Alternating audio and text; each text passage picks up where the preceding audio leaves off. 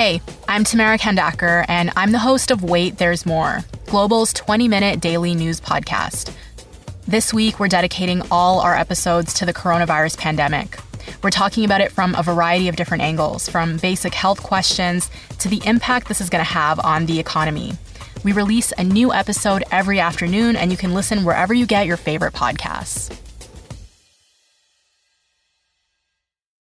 This is the John McComb Show on demand. Subscribe now on iTunes. Listen to the show live each weekday morning, 5:30 to 10 on 980 CKNW and through the Radio Player app.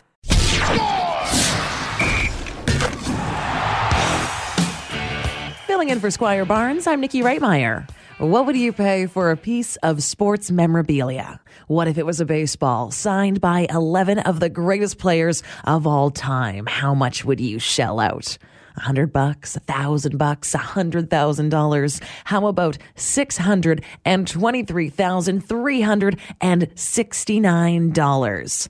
That's how much an autographed baseball just sold for at auction, setting a new record. What makes it so special? Well, get this. It was signed by Babe Ruth, Honus Wagner, Ty Cobb, Cy Young, Tris Speaker, George Sisler, Walter Johnson, Connie Mack, Naples, Eddie Collins, and Pete Alexander on the day they entered the Baseball Hall of Fame, June 12th, 1939. This is a great fact. The only living inductee at the time who didn't sign the baseball was Lou Gehrig. That was the same day he headed to the Mayo Clinic where he was to be diagnosed with ALS. Talk about sports history.